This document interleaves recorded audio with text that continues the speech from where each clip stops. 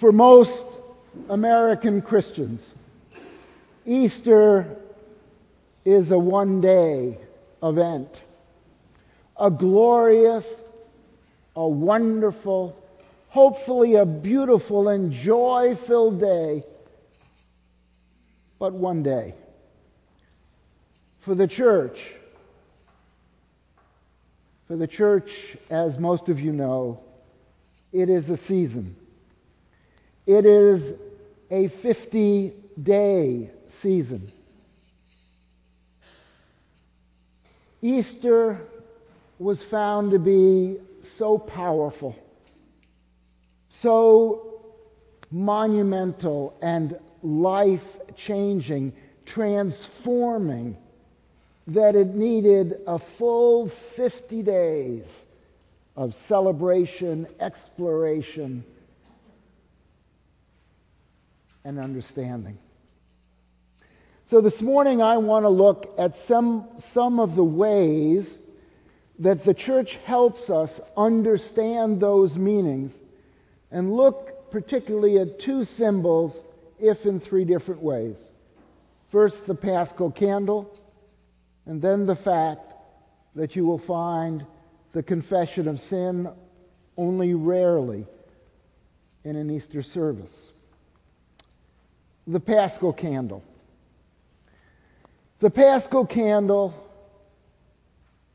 we are instructed, during the Easter season needs to be near the altar, near another symbol for us of the presence of God, not next to the baptismal font or in the closet, but prominent, present.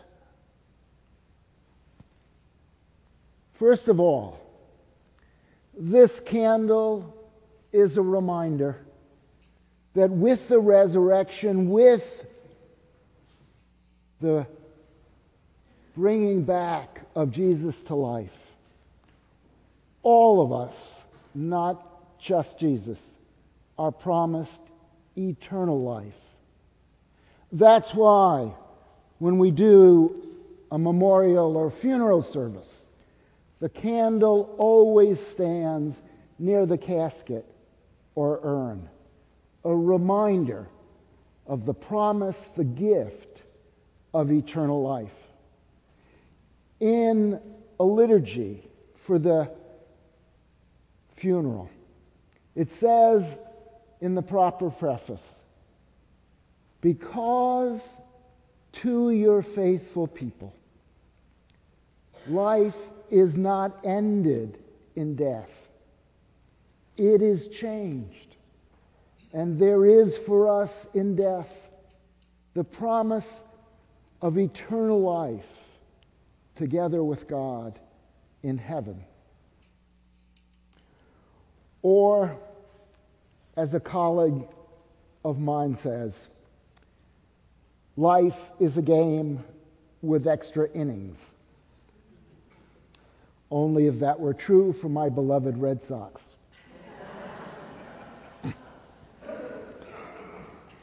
Marguerite Higgins was a correspondent during the Korean War.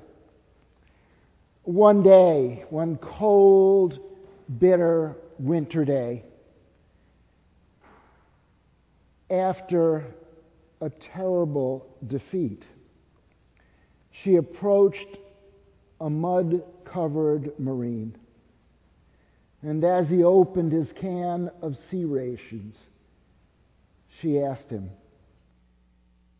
"If I could give you anything in the world, what would you want?"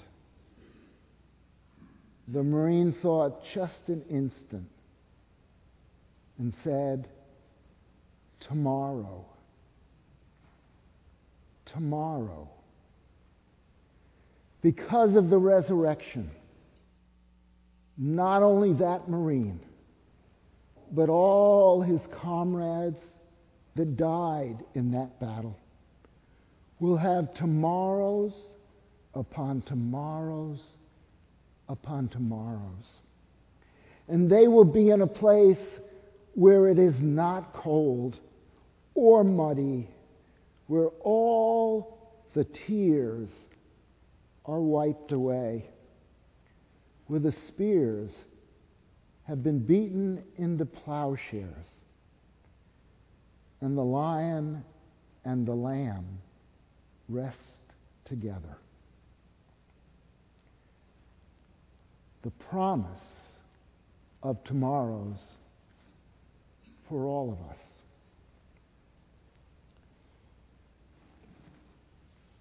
Secondly, the Paschal candle, the Passover candle, the Easter candle is a reminder to us of the living, vital, life-giving presence of Jesus Christ. Not only within us, but among us. Living presence now. And so, in this morning's gospel story, we read a story about the presence. The presence in the particular way that Jesus was among his closest disciples shortly after the crucifixion and resurrection. Alive, recognizable, flesh and bones, eating fish, if you would. Now, to some of you, that may seem a fanciful story. Hard, difficult to believe, mythical.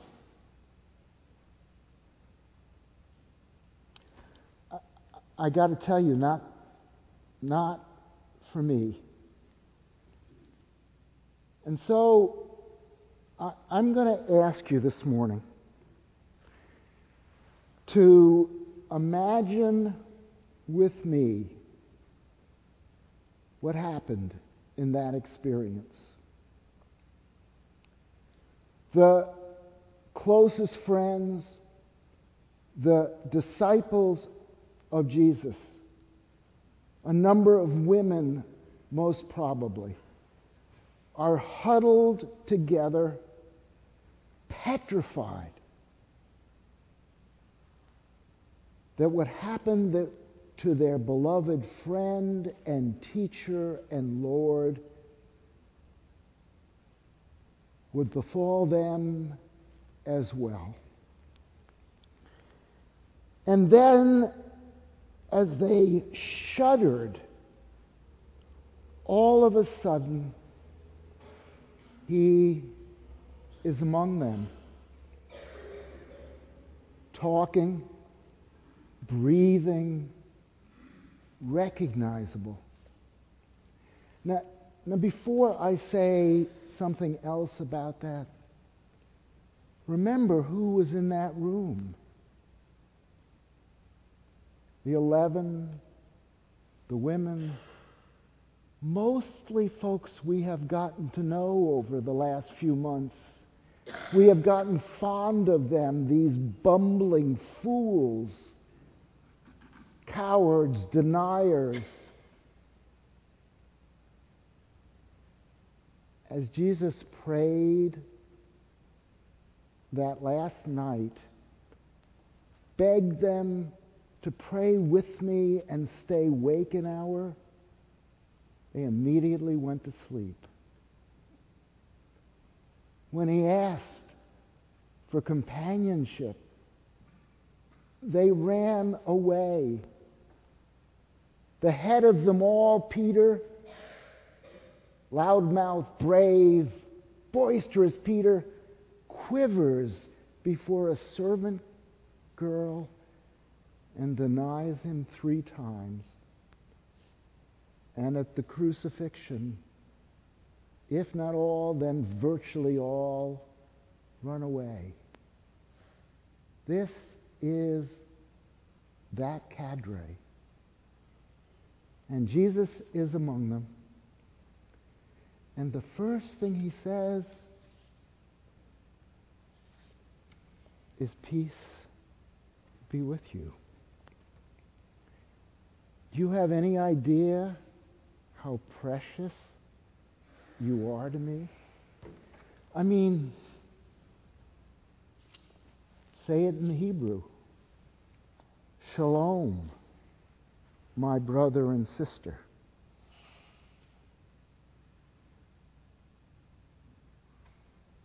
I long to be among you.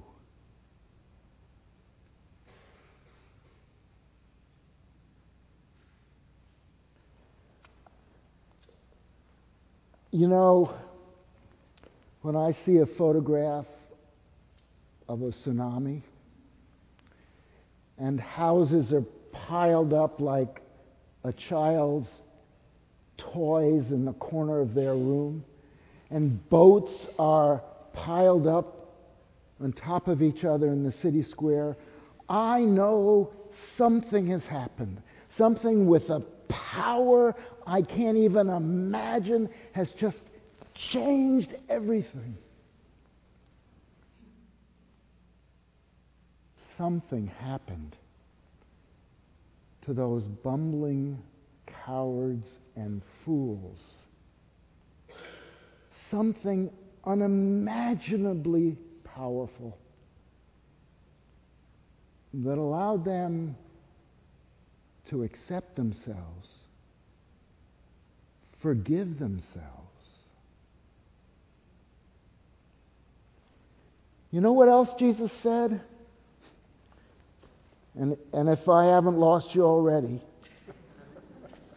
he said, you know, God and I agreed that this was the time to come to earth, to begin the recreation of creation, the healing of a broken world, the bringing about of unity. And I did not get very far. Barely to the suburbs and into Jerusalem. God and I trust U11 to do all the rest. To change the world. And they did. Something incredibly wonderful happened in that room. So before I sit down, I want to point to the way we remember that wonderfulness. You will not or will rarely see the confession of sin and absolution in the Easter services. Not that we don't sin anymore. I keep missing the mark. I still have my donkey days. But we all need to stop and realize that a greater reality is that we have been accepted and forgiven to free us for the healing of a broken world.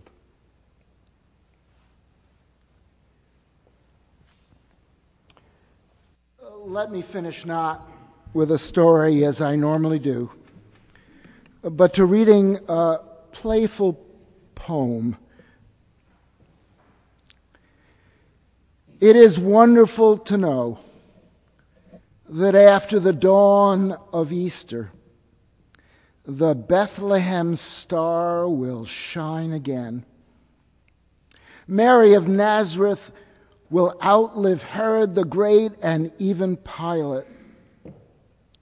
It is wonderful to know that the widow's tears turn to joy and that the Father's arms are always open.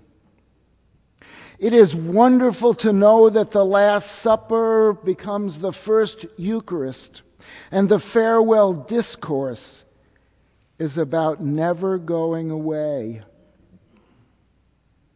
It is wonderful to know that the Samaritan finds us, and Peter is forgiven.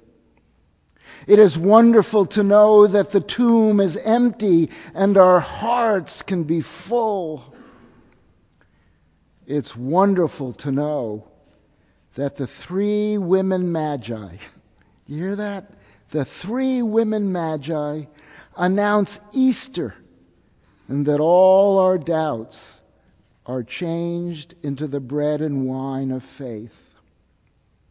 It's wonderful to know that because Christ is risen, you and I are the resurrection and the life. May that hope, may that reality, may that Easter joy fill and transform all of our lives. In the name of Jesus Christ our Lord.